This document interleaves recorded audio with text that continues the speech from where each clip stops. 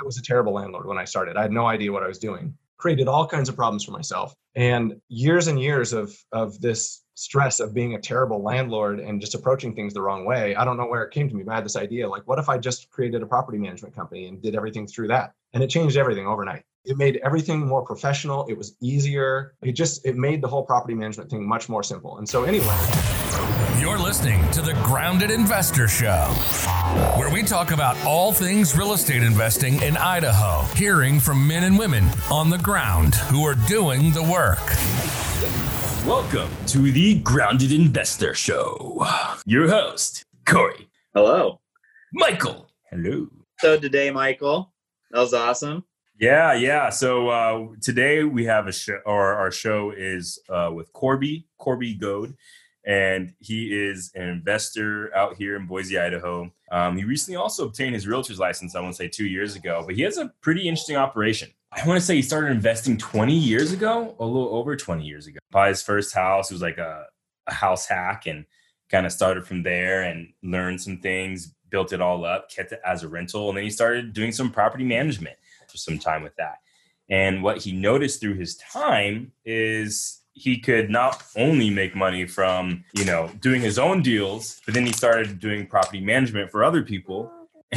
And then after that, he even started thinking, well, I can help other investors by finding them deals here in Boise because it's a hot market, and then do some more deals by partnering with them. So his business is really interesting, and he kind of goes in detail about just relationships and how important that is as well. And yeah, no, I loved, I could almost just tell, like he says he loves real estate and loves working real estate and just how much fun it is. You can just tell he has a really good time helping people, helping investors. So I think you guys will really enjoy the episode today. Yeah, let's hop on the show. Welcome to the show. And I always want to make sure I'm saying it right. Corby, right? That's nothing correct. Special, nothing crazy. It's Corby Goade. That's it. You got it. Nailed it. Get some. Welcome to the show, Corby. Thank you. My pleasure. I appreciate you guys inviting me on. Awesome. So we got here today, Corey and myself, Michael, we're both the co-hosts. Hey. So we like to party a little bit. No, we don't. Yeah, we do. That's a lie. We do definitely like to party. But we're gonna get inside and just want to ask the question. Tell us a little bit about yourself, Corby. All right. I am a Boise native. I actually live less than a mile from the high school that I went to, so I have not gone very far, at least geographically. But I grew up in Boise, and I'm 43 years old. I went to Boise State University. My wife is a Boise native, and we love to travel. We get around a lot, but as you guys know, there's not really a better place to live. And so we have lots of places that are great for a weekend or a week, but we love it here and don't have any plans to leave. It's a great place, and I've been here for a long time, and I plan on being here. Very nice. Very nice. So what brought you to where you are today to get in this lifestyle of investing here in Boise? Tell us, what was your first deal that you got into, and how that kind of started? Well, my first deal was kind of an accidental house hack, and this was, 20 years ago. I had no idea what a house hack was. There was no such thing as bigger pockets.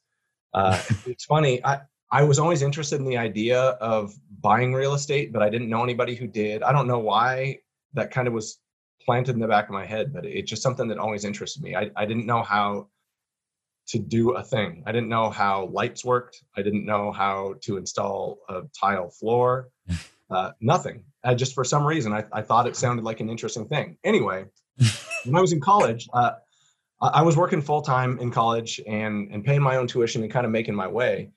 And my girlfriend at the time, who's now my wife, she had inherited a little chunk of change, and the intention behind this money was for her to buy a house, use it as a down payment for a house. And so she bought herself a house. And so I wasn't going to have that. I wasn't going to just sit there and let her have a house, and I'm renting some little dinky apartment. So I was like, well, I'm getting a house too. I'm going to buy a house too. Yeah, that's right. So I scraped together enough for a teeny little FHA down payment. And at the time, I had no idea what an FHA loan was. And to be honest with you, after I even bought the house, I didn't know I had an FHA loan. I just got a loan that was a teeny down payment, and that's how much money I had. Yeah. So how much was the house? The house was about $105,000. Oh, wow. I was just on the MLS. Yeah. And for the record, I'm sure we'll get into it later, but basically every investment that I bought has been off the MLS. There's been a couple of exceptions, but that house was on the MLS. So I think my down payment was like $3,000 or $4,000, something like that. And it was a perfectly fine, livable house with good bones. It just was old and ugly. It was built in 77, I think. And it had original flooring, original paint, original kitchen, everything. And so I got in there and just kind of I'd save up a couple $100 there and go to Home Depot and see if they had tile on clearance. And I'd buy a couple 100 feet of tile. And so I did the kitchen floor and then save up a little more money. And then I found some really cheap laminate flooring, like this first generation laminate flooring from 20 years ago, which, by the way, is still in that house. I probably should replace it soon, but it held up pretty well. It's held up pretty well considering. But so I just kind of fumbled through this stuff. And I had friends that were contractors. And so when I needed help with putting in a light, I had no idea how to wire a light fixture. So I would call my buddy who's an electrician, or sometimes I just called a handyman and said, hey, can I pay you for an hour to come over and do this for me and teach me what you're doing while you would do it?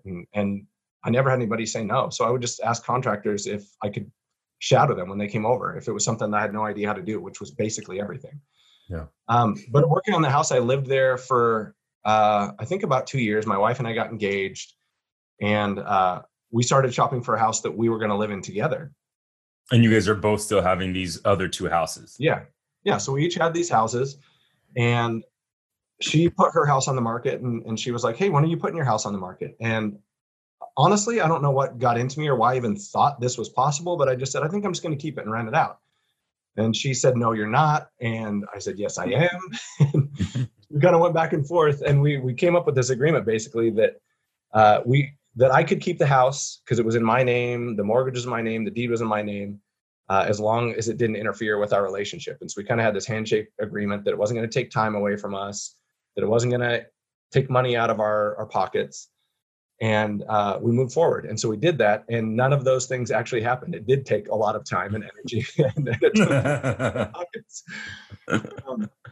But the short version of the story is after a couple of years, we kind of went back and looked at it. And even though it had taken time and energy, and we made all the mistakes that a new investor would make. I mean, yeah. I was managing it myself. I didn't have any contractors doing work. I was going over and doing all the work myself. I was a terrible landlord, terrible.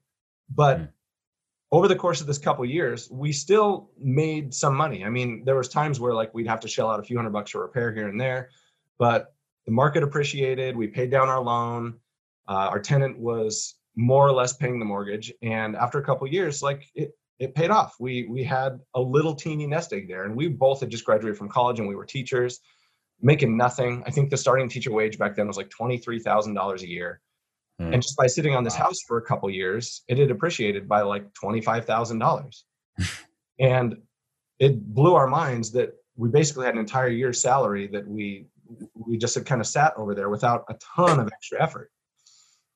And so that was kind of how I got my start. And that's where I got the bug to kind of really do more. Yeah. That's awesome. Yeah. That's awesome. And then, so coming forward to today, yeah, what does today look like? Well, today I work full time in real estate. I've kind of skipped through some of the growing pains that I had in the middle there. But a few years ago, my wife and I sat down and just looked at our finances, and I had a job that I didn't love. We just started having kids, and our first kid, our son, was born, and he had a heart defect, and we didn't want to take him to daycare. She didn't want to leave him at home with a nanny or a stranger. She was concerned about his health for obvious reasons. And so we were just kind of looking at our finances one day, and we realized that we were making enough passive income from our rents that it would more than replace the salary that I was making. And so if we were to live relatively lean, we wouldn't have to worry about paying our mortgage or food. And just kind of go all in and see what happened, that we would probably be a lot happier. We'd have more free time, and we could be doing something that we loved. And so we did it, and it's been fantastic. Wow. How long ago was that? That was about 2.5 years ago. Oh, okay. not terribly long. Yeah, cool. And then what does it kind of look like now? Your everyday business, working with investors? Are you mostly investing for yourself? How is your business kind of formed currently?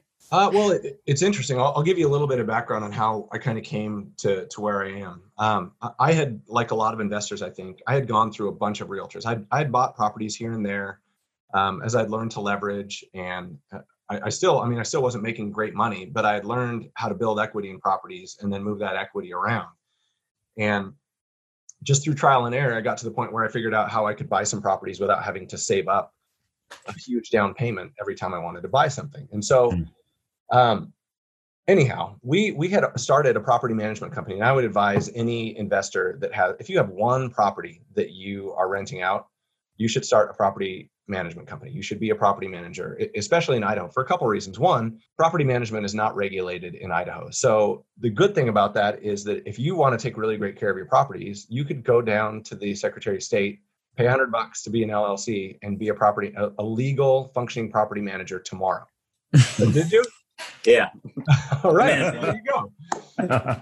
So the upside to that is that it creates this veil between you and your tenants. And I learned this the hard way. Michael and I have talked about this offline, that I was a terrible landlord when I started. I had no idea what I was doing. Created all kinds of problems for myself. And years of this stress of being a terrible landlord and just approaching things the wrong way. I don't know where it came to me, but I had this idea, like, what if I just created a property management company and did everything through that? And it changed everything overnight. It made everything more professional. It was easier. It made the whole property management thing much more simple. And so anyway, the reason I'm telling you this part of the story is when my son was born and my wife quit her job to stay home with him, she just said, well, I'll just kind of take over the property management side of things because I want to be able to contribute still. And, babies sleep 18 hours a day when he's first born. She said she still had a lot of downtime, even though they're awake, it's intense. She still had time. So she was like, I want to contribute. So I'll run this property management thing. She's so much smarter than me. And so she immediately made everything more professional and started creating these processes. And she built a website for us and all that. And it was just for our properties at the time. But because property management is unregulated in Idaho, there are a ton of terrible property managers out there. And so because of that, you get calls from investors as a property manager all the time. They're looking for a decent property manager because they signed up with somebody else who has no experience. They have no tools and they're just not doing a good job. And so we get calls from investors who are working with these terrible property managers all the time. And so we weren't even trying, but we were getting these lead calls, and I didn't even realize at the time, but she started taking on these properties through property management, kind of building up the property management company a little bit. Wow. And as that was growing, she started getting people saying, hey, I want to do a 1031 on that property you're managing for me. Who can help me with that? Or she'd get people who were calling from out of state and say, I'm about to buy a property in Boise. I've got everything lined up, but I don't have a realtor and I don't have a property manager yet. I know what I want. I'm ready to go. Can you be my property manager? And we had all these opportunities dropping in our laps, and we had about 15 years experience investing on our own, managing properties on our own, learning how to leverage and doing all those sorts of things. And it just became abundantly clear that this opportunity had manifested in front of us. And it was the time for us to just jump and take advantage of it. And so that's how we got to the point where we developed this Boise turnkey business and concept that we have, is that through that property management thing and the opportunities that we had, we found that there were a lot of investors who needed someone to help them through the entire process, either because they didn't have any experience or they wanted to invest in remotely because our market has been so fantastic. And in either one of those situations, those people, a lot of times, they don't know a heck of a lot about the different types of loans that are available to them or how to leverage or what types of returns they might get, what vacancy looks like in our market, all these little things. And we had all the tools all in one spot. And so we jumped in and we started doing that. And I've been really fortunate in that it's worked out really well. Hence the name Boise Turnkey. Right. Yeah. So let's go. A turnkey solution. If somebody wants to invest in Boise, they can call us and we can take care of every part of the process for them. And we kind of pride ourselves in that our clients can be as passive or as active in the process as they want. I have some clients that I've never met face-to-face, that have never been here, that have never seen the properties they bought. And I have other clients that they get a property under contract, they fly in and they show up at my house. I hand them my toolbox and we drive over there and hang blinds together or patch drywall. So Wow. however a client wants to be involved, there's room for them in the way that we have things structured. That's awesome. That's awesome. Yeah. So that in essence, I'm going to say is like the company that you're most focused on and kind of doing a lot more volume is through your Boise turnkey solutions. Yeah. It's ironic because I got into this because I was investing and I wanted to invest more. And I thought that I'd be making more income through doing investment deals for myself. But the ironic thing is there's so many opportunities to help other people doing it that I'm actually making a really good living just helping other investors. And that's kicked open all these other opportunities for me and my family too. Like I see deals that I never would have seen before because I'm moving in these circles now. And I have connections with other investors and you guys who are out there connecting with other people. And Boise is a small market. And so there's a lot of investors here that work together. And I found that this community, we have investors who work together and share resources and deals. Everyone seems to thrive. And the handful of people who want to kind of hoard their deals or hoard their resources, they struggle. Yeah. They struggle. And it's really true, that mindset of abundance and sharing what you have and what you know with other people, it creates abundance and it creates opportunity. And I've experienced that firsthand. It's really been fantastic. Yeah. It's funny. We were just talking about that this morning, just that very concept. Yeah. Yeah. We were, obviously, Corey, you weren't there, but we had a just quick or email chat with Corby, and we're talking about, I mean, from my experience working in the fire service, and I mean, just remember the whole application process when trying to get hired. And like, there's only like, so competitive. You always had like maybe 10 spots open, 8,000 people, would apply. But the people who would more than likely get selected for the job were the ones who were looking side to side and be like, these are my brothers and sisters, and I need to help them achieve their goal as well. So they would give them tips and tricks and be like, yeah, this is what they scored in the test. Like, this is kind of stuff that's on it. You're going to need to do this, this, and this, and this. Or they'd be like, during their physical test, come on, let's go. They'd be running back, to help the other people behind them. But you see the ones who would be like hoarding information or not going back to help. They just kind of be focused on their own little world. Like, those are the ones that are noticed that not to do so well. And more than likely are not going to get set up with that job. And just goes to show, like, I think it plays the same within the real estate realm, really just in life. It's like, if you're providing more value and helping people along the way all around you, like, people are going to be looking to you to solve more problems or solve more deals. And that's, I mean, it's great for business and it's great for relationships.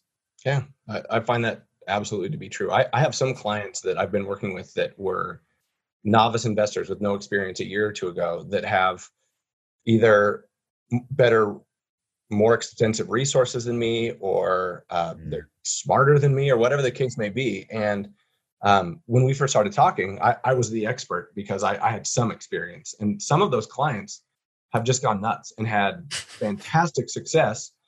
And in some situations, they brought me along for the ride. I've had some of those that have dug up these amazing deals, and they've offered a piece of it to me, or asked me if I could bring one of my clients in, or if there might be a piece of that deal that they need help completing. And so I typically have a client that can jump in and help them with that, or I might personally be able to do that. And if I were hoarding information or feeling like deals are limited or resources are limited, I never would have had that type of relationship with them in the first place, and they'd be off doing great, and I'd be sitting here gnashing my teeth.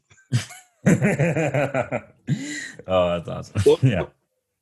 Corby, you mentioned just how important like networking's been for you, and how you've been, able to kind of network with the investor community out here. And I've heard many times from people from out of state just how awesome the local community is here, and how everyone wants to help each other, and they go to meetups and they share information, and are much more willing to share what they've learned over the years. Mm-hmm. How did you kind of get to know those guys? You haven't been in the business too long, but how have you been able to kind of get your foot in the door and really network with all those individuals in the area?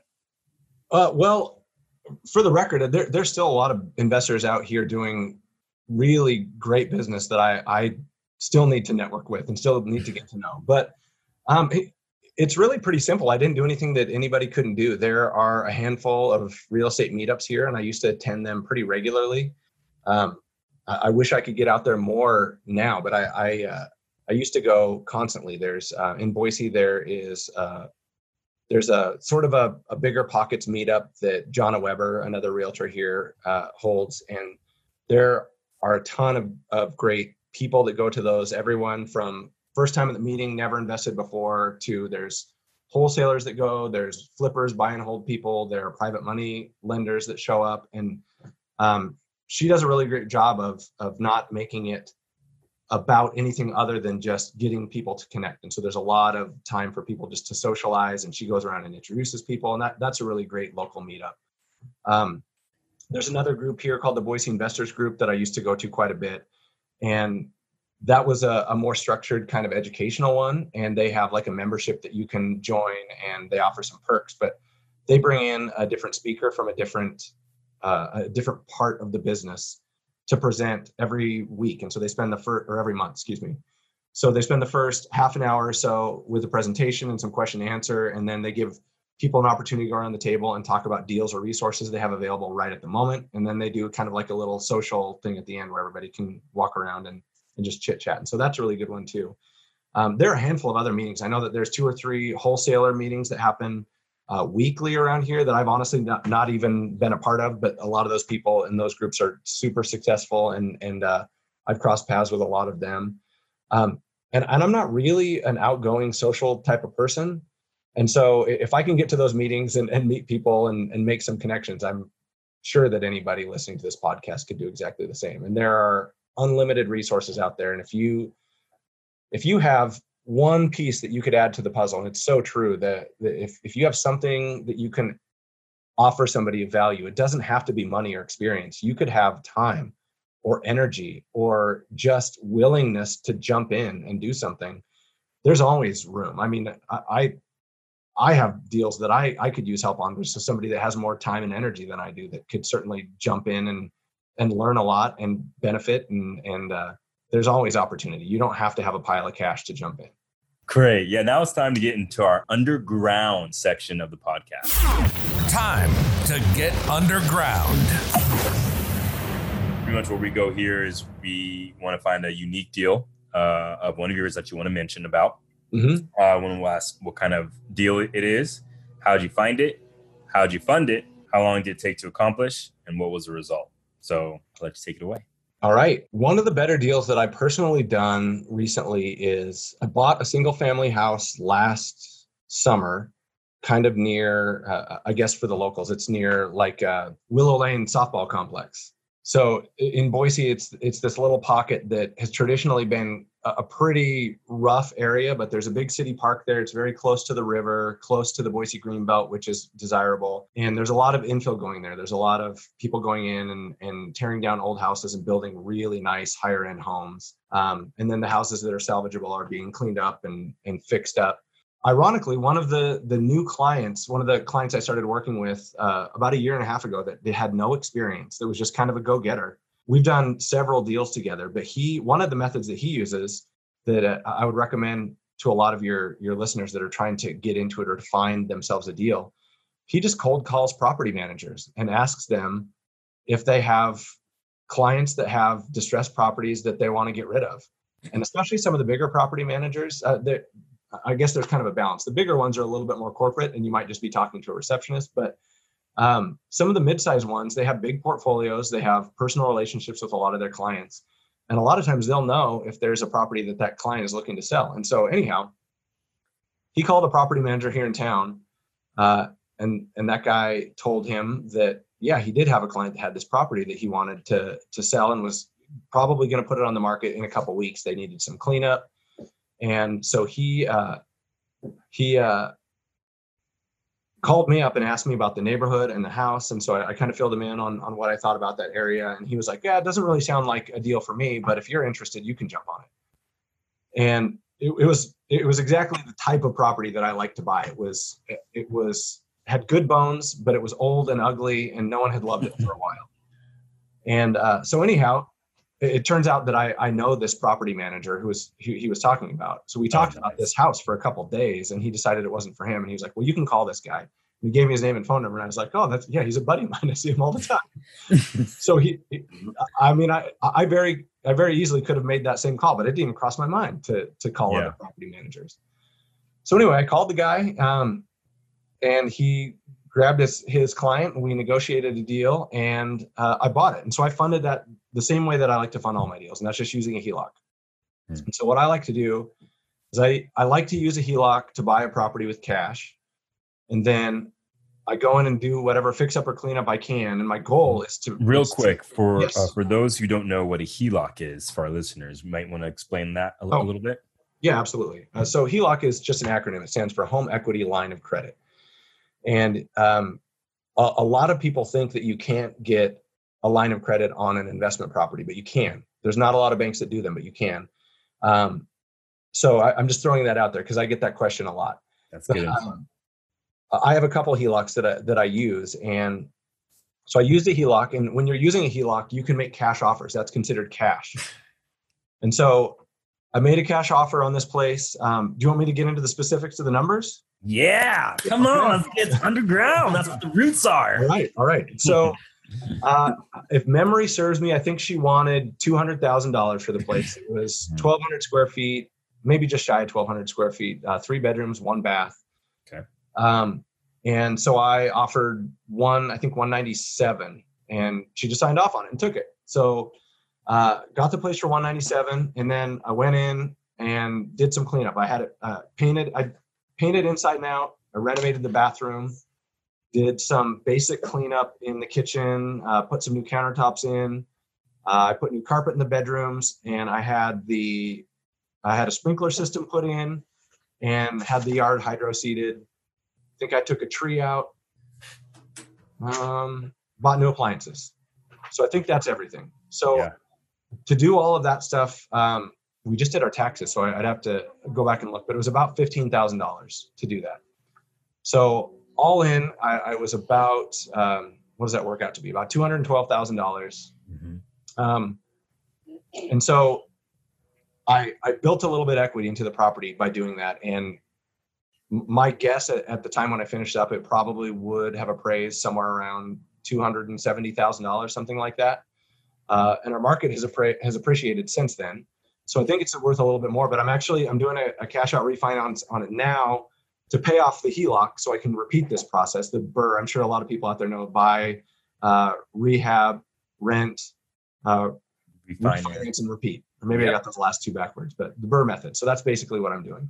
Yeah. I'm doing a cash out refinance right now. So I'll have an appraisal probably in a week or so on it to figure out exactly what it's worth. But I'm confident that it's worth enough that I can completely pay off the HELOC. So essentially, I don't have any money in the deal. It's going to cash flow about $400 a month, and I'll have all that line of credit, that cash back, to just go and do it again the next time that I have the opportunity to do so. That's awesome. So yeah, and I guess I skipped one little bit. After we fixed it up, we got it rented out almost immediately for $1,500. It's a little 3-bedroom, 1-bath house. It's rented out for $1,500. Yeah, it's a great little rental. I'm really happy with it. That's great. So how long was that whole process? I mean, it's only $15,000, so it seemed like it may have been a pretty quick one. But yeah, I think it took every little rehab I do takes way longer than I hope it does for a couple of reasons. For one, a lot of times I'm doing rehabs for my clients, and so I always if I have my own project, I put it on the back burner and I make sure my clients' projects get done. And during that time, I think we had 5 or 6 other renovations we were doing for clients throughout this period. And then we went on a long vacation towards the end. And so I think it took like 10 weeks to get all that done. Okay. But if this were my first property and I were just focusing on, it's nothing that anybody could knock out just in a couple weeks. So it wasn't anything major. It was a little bit of tile, some cleanup, some flooring paint, and some yard work. One person and a couple of contractors could have easily knocked it out in a couple of weeks. I didn't. I took my sweet time. Nice. That's still awesome though. That's really cool. Yeah, it was a great deal. I'm really happy that we grabbed that one, and I'm lucky that I have people in my circle who share opportunities like that with me. Yeah. It's all about making those relationships. Yeah. And so how many rentals? Oh, sorry. I was just going to say the client of mine that brought that deal to me, we've still done a bunch of stuff together since then. And so if on the occasion since then that we've done some sort of project, I've given him a little bit sweeter cut on the deal because he's good to me. And so I want to be good to him. Yeah. Dang. So I was just going to say, how many rentals do you have now total?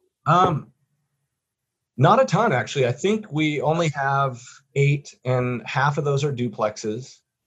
But that's one of the things that when I was talking to Michael before, is that a lot of people think that you need to have 50 doors or 100 doors before you have financial freedom. And that's really market specific, for one. But secondly, if you're patient, if you get a decent deal and not a grand slam deal, a lot of new investors are not going to get a grand slam deal. If you get an okay deal and you take care of the property and you take care of your tenant and you're patient, it will turn into a grand slam 5 or 10 years later. And honestly, that's what every deal that I've done. That one I just told you is probably the best deal I've ever bought. Wow. And it started out as a pretty good deal, but every other property I bought has more or less been on the MLS. And it's been something that I fixed up a little bit, got some tenants in there and took care of them. And I just waited and do systematic rent increases. The debt gets paid down. The property appreciates, the tenants take care of it, I take care of it, and you'll wake up 5 years later and have this fantastic asset sitting in your lap that you really didn't have to pay much attention to or work too hard for. Yeah. It's really an amazing thing. I'm not the smartest person I know. I definitely don't have the most money or the best resources of anybody I know. It's a matter of just being willing to jump in and take care of people along the way and be patient. That's all you need to do. That's good. Yeah. Awesome. All right. So we're going to go into the core 4. The core 4. 4 questions, if you wouldn't have guessed that. But what's one thing that keeps you focused? And what's kind of the reason for your success?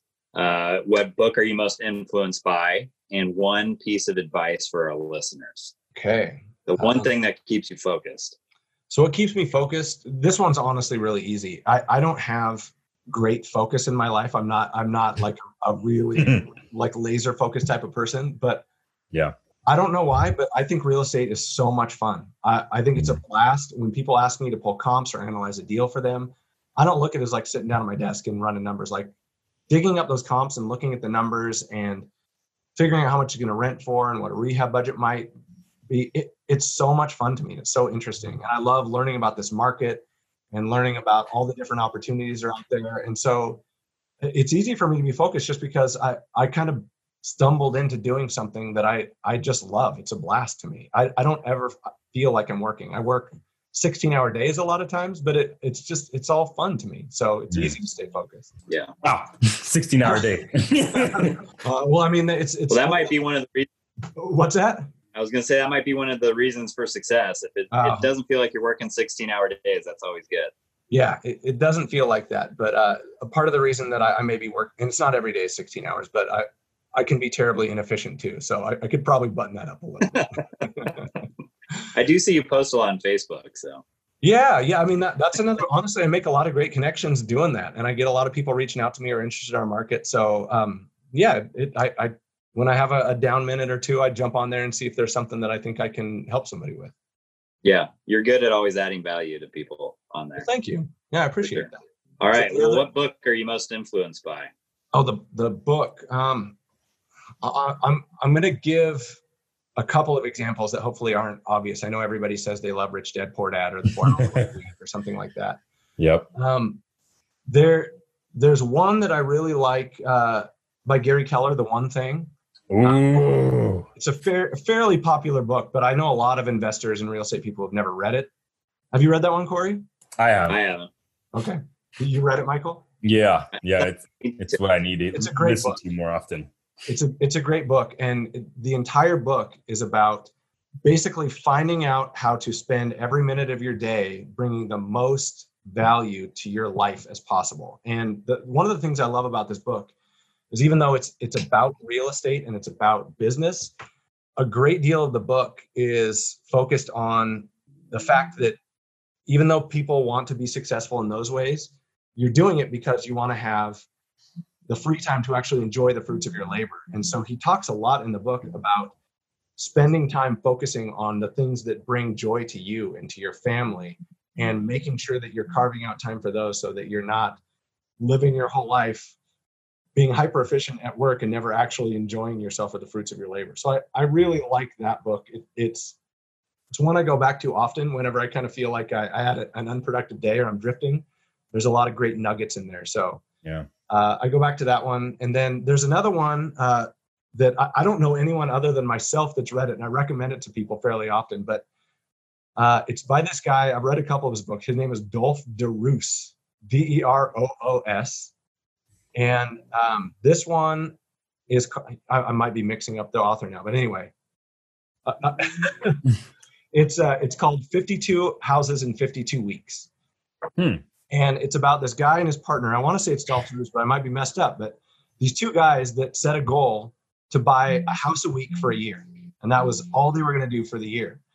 And the reason that I like this book wasn't because they had this big audacious goal or something like that, but it's that they detail the strategy they use to acquire every single house. And on every house, they used a different negotiation technique. They funded it differently. They brought somebody in to bring value in a different way. And there are a billion ideas for how to negotiate a deal in that book. Wow. It's really a fascinating one. I'm surprised that more people haven't read it. And the only reason I read it is at my old day job, there was another guy there who was kind of a real estate nerd. And he just had a pile of old books, and he used to bring me one every couple of weeks and be like, read this one. And he just tossed it on my desk. And so I was like, all right. And I read it, and it was fantastic. So anyway, that's a really good one that a lot of people aren't aware of. Yeah. I've never heard of that. Yeah. It's a good one. I might have a copy here for you, Michael. I'll look. All right. I'll dig it. So I'll with that. And how about for our new listeners or new investors? You got one piece of advice? Little nugget they can take with them? Yeah, well, I'm sure. I mean, I don't know that it's a nugget, but I truly believe that anybody on earth can invest in real estate and do really well. I think it's really just a matter of getting into a reasonable investment. And that doesn't mean something that cash flows $800 a month. It's something that you can live with for a year or two, because over time, real estate's going to appreciate. There are going to be ups and downs. But if you hold on to something for 10 or 15 years, I can't imagine that it's going to be a loser. And if you buy something that is going to pay for itself for a year or two, and then you can start raising your rents, you're going to be fine. I think that a lot of people look at a deal on how it performs on day one. And if you're constantly looking at a deal on how it's going to perform on day one, then all these other people who have a much broader scope of vision and experience than you are going to be scooping up these decent deals all the way along the way that you're passing up. And I see that all the time, that people overanalyze deals that are pretty good and it passes them by.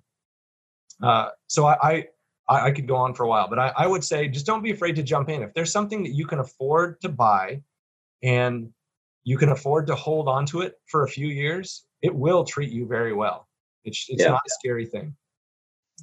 Yeah, it's like you were saying earlier, every deal doesn't have to be a grand slam, but if you hit a lot of singles and doubles, it's going to look like a grand slam 5-10 years from now. Exactly. Yeah, I truly believe that those grand slams, they're made, and not in that way that people say you go in and beat somebody up before you acquire it, or give them a hard time with their inspection. I mean, there's a time and a place for that, but those grand slams are made through patience and diligence. Yeah. Yeah. That's awesome. How do people get a hold of you? Oh, I'm easy. I'm all over the place. But the easiest place is just to go to my website. It's boiseturnkey.com. boiseturnkey.com. Yep. Awesome. Is there a contact info on all that and everything? Yeah. You can go to that site, and my phone number, my email obviously are on there, but there's on my bio, there's a link. Anybody can click on the link and they get access to my calendar and they can schedule a call. You don't even have to email me. You can go on there and click a button and it drops right on my calendar, and I will call you whenever you pick. Perfect. Awesome. And is that the same for property management too? Not exactly. Our property management it's structured a little bit differently, but anybody who has property management questions, and not even if they want me or our company to manage their properties, I kind of look at, especially property management, I love sharing that stuff. So we're members of some different organizations, and so we get some stats on property management for the Valley that a lot of other people don't have access to, that are provided by property managers. And so anyhow, our property management company is called Cohesion Properties. So it's a separate company from Boise Turnkey. But if anybody goes to cohesionproperties.com, they can reach out to us through there. But anybody could go to Boise Turnkey and reach out to me as well. And I'm happy to share rental stats for the Valley, give people free, terrible property management advice, whatever they want. I'm happy to share that stuff. I don't have any plans on getting rich as a property manager. We really just do that mostly for our clients as a value add, because it makes things simple for the people that I work with. Yeah. So I don't have any problem sharing. If somebody wants to use the lease that we have, our attorney reviews it every year and updates it with Idaho law, I will freely give that away. I'll give away the stats. If I can help somebody comp out their rental property, whatever they need, that's totally fine. It doesn't have to be anything that's going to come back in a contract for me. That's awesome. Well, once again, Corby, thank you so much for coming on the show. It's completely my pleasure. I appreciate you guys having me. Yeah, that was really good stuff. All right. You're listening to the Grounded Investor Show.